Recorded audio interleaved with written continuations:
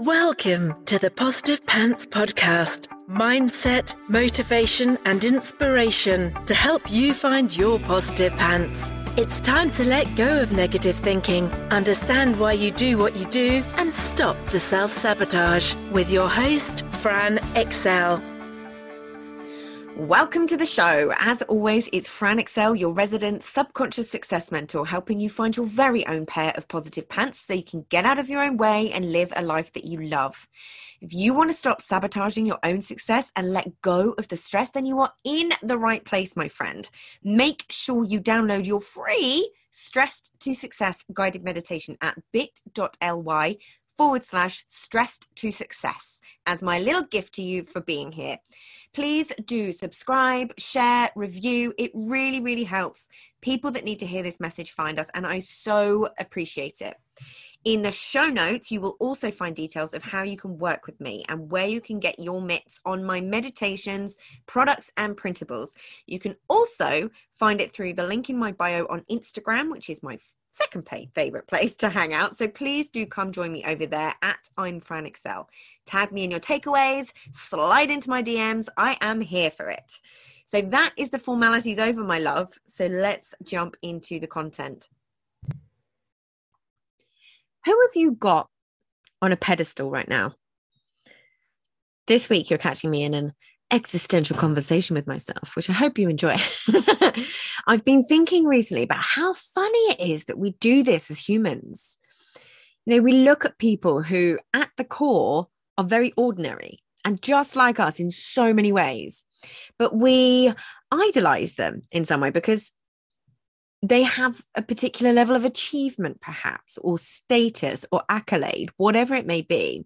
You know, think movie stars, successful business owners and entrepreneurs, these people that we look as so different to us. But isn't it funny how we feel like these people are superhuman in some way, almost godlike? Why is that? If you can't tell, I'm feeling pretty philosophical about life at the moment. A healthy questioning of unconscious behavior, if you will, is how I'm wired these days. It's how I encourage other people to be, you know, always being curious to your own thoughts and belief systems. But when you start to catch yourself in those moments, it's as if you become kind of like a fly on the wall to your own thoughts. I think it's Eckhart Tolle who says, like, you are not your thoughts. You are the observer of your thoughts. And it's so true. The more you get down this kind of consciousness road and not just blindly accepting things, you get questioning, right? Almost like a curious child to the way that we do the things that we do, right?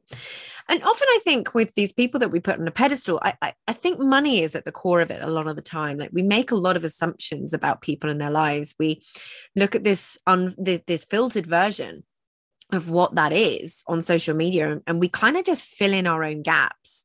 But are we valuing the right things? What is it specifically about those people that you admire so much? And I'd love you to grab your journal for this one, because I think it's going to help in a lot of ways, particularly if you're kind of at the beginning of your journey or if you're stuck in a comparison mode. Like, what makes you feel that they are so different from you? And how does it make you feel when you do it? You know, it's one thing to inspire like hope and motivation, but it's another if you're looking at this person and thinking, oh, I can never get there, or I wish I was them, or it's easy for them, not for me. All these thoughts and beliefs that we allow to run through our heads, making us feel less than. Yeah, watch out for that. Watch out for the stories that you tell yourself around what's possible, because really, most of the time, the only real difference between you and that person that you're idolizing or putting on a pedestal is a piece of knowledge that you might be missing, or that they've taken action that you haven't, or they've just been doing it longer, right? They didn't give up when it felt hard. They didn't let the gremlins take over and kept going, but I promise you they had those gremlins. That's it. Listen for the stories of what you're telling yourself around their journey that they took to get where they are. Yeah, they didn't start where they are now, but they started. And I heartedly believe that anyone can do what they really want to do. I really do believe that. We just have to clear out some emotional gunk first. We need to do the work on ourselves, and we need to learn to regulate our emotions, because that's exactly what's driving your behavior. And we all have our own emotional, for want of a better word, baggage that we've picked up along the way from family, friends, school, society, things that happened to us, things that were said to us. This stuff rules your behavior because it creates an emotion. It rules your thoughts until you choose not to let it. And you get to do that. You really do. It's making the unconscious conscious. I'm living proof that you get to say, not anymore, thanks to this stuff. Yeah. It's not permanent unless you don't look at it. And that can be hard, right? We are such changeable creatures. We can rewire our brains and our nervous systems through neuroplasticity. We do this first by creating awareness, about what we don't want, what we do want, what our healthy patterns of behavior are, what our less healthy patterns of behavior are. What are those common thoughts, beliefs, and stories that get in your way? Just start to break them down one by one. Yeah, because you really are far more capable than you give yourself credit for. I know I say this all the time, but I really am talking to you right now. Like, it's never too late to start. It's never too late to make changes. There are all stories that we made up, based on our maps of the world. But if you change the map, you change the world, right? If you change how you look at something, it has to be different, right? There's no other option. You don't look at it that way. You don't think about it that way anymore. So what do you think the people that have what you want have that you don't have? That's a mouthful. I'll repeat. What do you think that the people who have what you want have that you don't have? What story do you have around their journey to get there? Is it true? Realize that you're not comparing apples and apples when you look at someone who is where you want to be. Don't put them on a pedestal. We're all special in our own glorious ways. Take a look back in time. They were you at one point, right? Someone with a dream and a vision who just took the action to make it happen and kept going. But while I was down this little rabbit hole of existential thinking, I had another thought. Like, what if we put ourselves on our own pedestals? What if you actually took a minute to acknowledge the things that you've done in your life?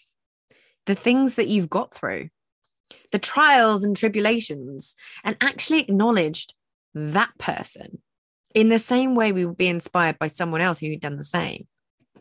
Yeah. What if you really take a moment to acknowledge everything you've achieved? There can be so much of that emotional gunk running around, even just on doing an exercise like this.